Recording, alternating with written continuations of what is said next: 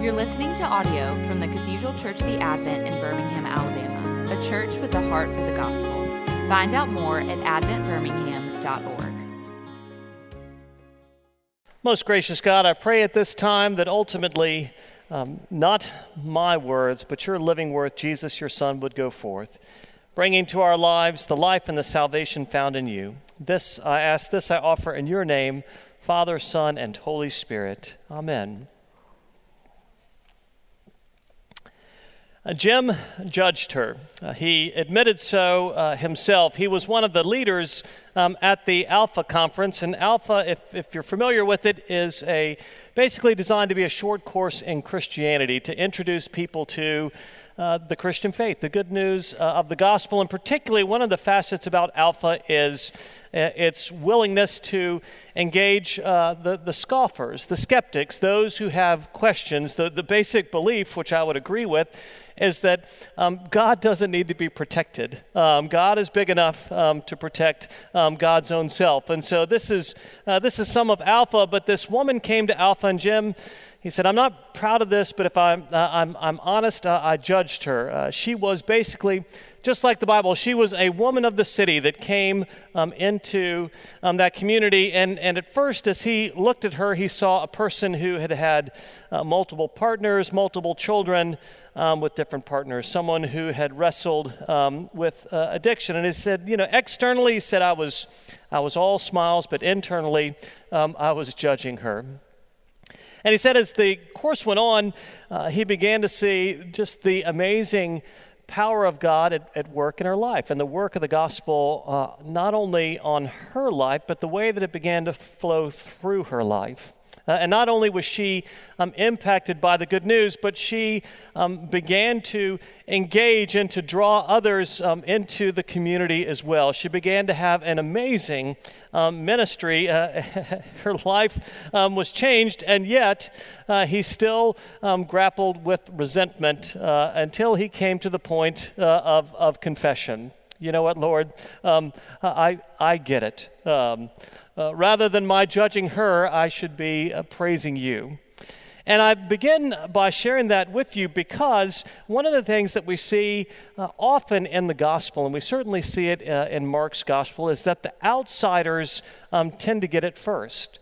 The outsiders often grasp it before the insiders. There seems to be a readiness to hear a good news, less resistance, less baggage, less in the way from their coming and grasping the profound good news that is offered to us in Jesus Christ. The outsiders grasp the grace of God more readily than the insiders. And why is that? Well, one possibility is that the insiders have built the system. The insiders have built the system. They've ensconced themselves in the system. They are the bureaucracy. They love the system, if they're not careful, more than the Lord of the system. They love the system more than the Lord to whom the system should point. And I share that with you this morning because we see Jesus encountering the scribes and the Pharisees once again. And they are often rightly the topic of critique, their love of the system often over their love of the Lord. But of course, if you asked them that, they wouldn't say that. They would consider themselves the height of devotion, the height of holiness, the height of those who actually truly loved the Lord and cared for the Lord in a way that others did not. And yet, once again, we see Jesus encountering them and going after them. And thank goodness there's none of us here this morning that love the tradition of our elders. This is kind of one of those. You can laugh because it's true. It's you people. It's me too. We love our traditions, whether they be the traditions of church or the traditions in our lives or in our community. Jesus is talking to people like you and people like me.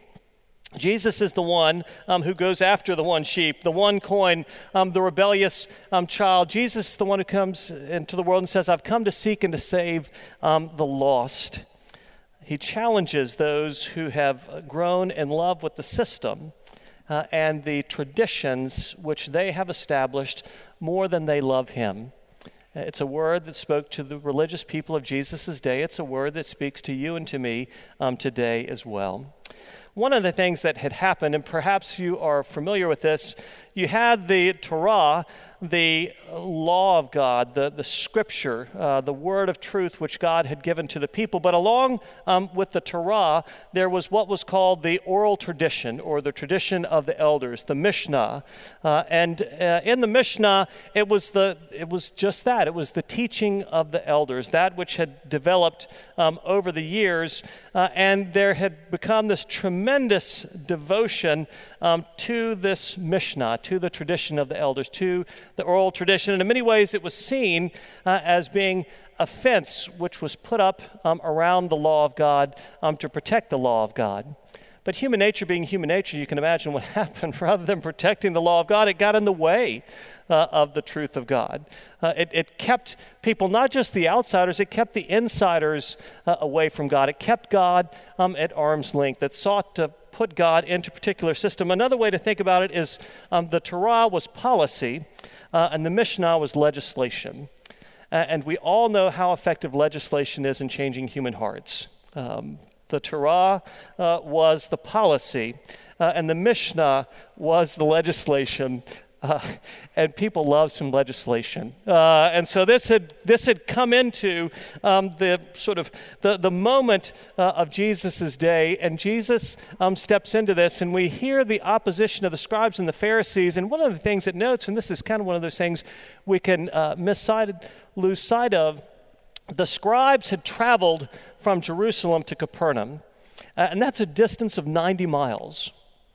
That's a distance, that's their love of the system. They had traveled 90 miles to oppose Jesus. And of course, one of the things we see that they note is that Jesus' followers do not follow the tradition of the elders in the way that they wash their hands, in the way that they go about various ceremonies. And I can't speak to everybody of Jesus' day. I think hand washing is just pretty generally agreed upon in general. So what we're talking about here is not basic hygiene. The hand washing that they're talking about had to do with ritual purity. In the Mishnah, this teaching, 25% of it dealt with ritual purity. And so we see Jesus' chief clashing points with this morning had to do with who was clean and who was unclean, what makes one clean, what makes one unclean, and the tradition of the elders. Those are the things that they are clashing over in this particular moment. And Jesus, of course, goes on to quote Isaiah in response to them. Well did Isaiah prophesy of you hypocrites. As it is written, the people honors me with their lips, but their heart is far from me. In vain do they worship me, teaching as doctrines the commandment of men.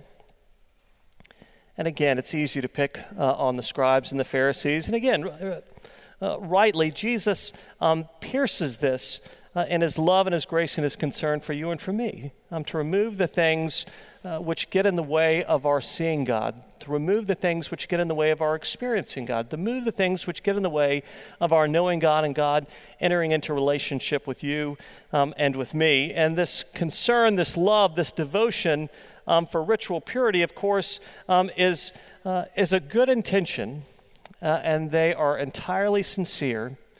But all the ritual works in the world will never change their hearts. All the ritual works in the world will never make them any closer to God.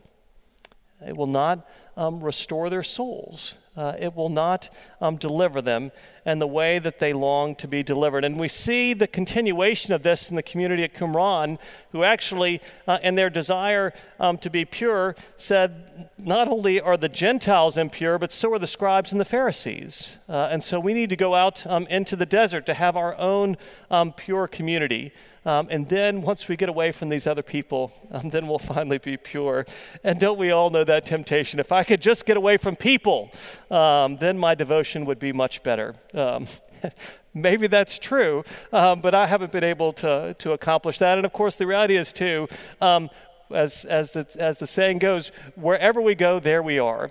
So even if we get away from the people, we take ourselves with us. So much for being able to accomplish this purity in and of ourselves. And Jesus, as he always does, begins to focus in and to hone in. And he says some shocking words to the people of his day. It's not what goes into you that makes you unclean. It's what comes out of you. It's not what goes in, it's what comes out. And he goes on to give this list of things that come out of a person which defile him. And one of the wonderful things about this list is there's not one of us who can stand when this list is read. None of us can say, thank God mine didn't get on the list. We're all included on the list here. The law does its work in that it exposes you and me. It crushes us. It realizes that on our own, we can't bring purity out of our hearts. We can't bring purity out of our lives by ritually washing our hands. It takes something much more dramatic than that. And an amazing thing happens throughout Mark's gospel. Again, numerous things could make one ritually unclean in the eyes. And again, it started off just the priests in the temple, but it had grown as time had gone on. And among the things that can make one ritually unclean, coming into contact with bodily fluids, coming into contact with a corpse, coming into contact with a Gentile. These are some of the things that can make one ritually unclean. And as we see Jesus going about his ministry leading up to this point, and I think he did. It's almost like he's seeking out all these unclean, impure people. We hear about the woman with the flow of blood for 12 years who touches the hem of his garment as he passes through the crowd. And Jesus stops and engages her and pronounces her restored, pronounces her clean. There's the man whose young daughter has died, and Jesus goes and he lays his hand on her and he tells her to get up, and she rises and she gets up. There's the man with leprosy who comes to Jesus. Jesus touches him and he heals him. And then there's the trifecta, the Gerasene demoniac who lives in the tombs, who certainly doesn't wash his hands and is a Gentile. And we see Jesus engaging him, encountering him. Jesus touches him. And we are told, amazingly in the scriptures, that they find him then restored and in his right mind as he is there with Jesus. What do we see happening here? As Jesus enters into the world, and Jesus' life and his ministry and his contact with the people who are impure, the people who are unclean, rather than his contracting their impurity, he extends his purity to them. Rather than Jesus being made unclean, Jesus makes them clean. Rather than Jesus being removed, Jesus restores them. The amazing message of the gospel is a God who knows we fall into this category. Every last one of us, who knows that we don't measure up on our own, and rather than turning away from us, turns towards us and seeks us in the gift of Jesus, his Son, and in his touch, in his coming into our lives. It's not in the works that we do, it's in the work which Jesus will do that you and I are restored and we are made clean.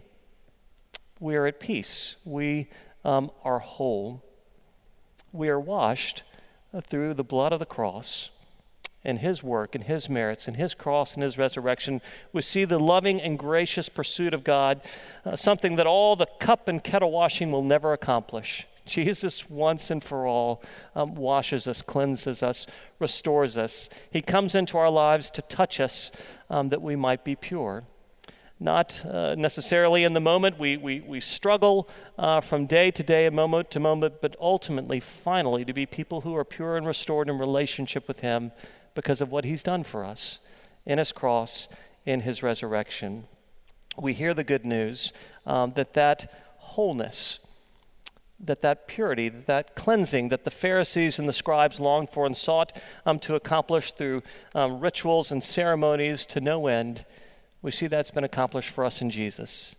And we are invited to find our rest in that, to find our wholeness in that, to find our life in that flows into us in such a way not only that it restores us, but that it flows out of us as well. And as we hear that this day, let us pray. Heavenly Father, we give you thanks, we give you praise that you see us as we are, and you see us in all of our vain attempts to restore ourselves. We thank you that in the gift of Jesus, your Son, and your cross and your resurrection, you have accomplished the work which we could not. And you give to us the wholeness found in you.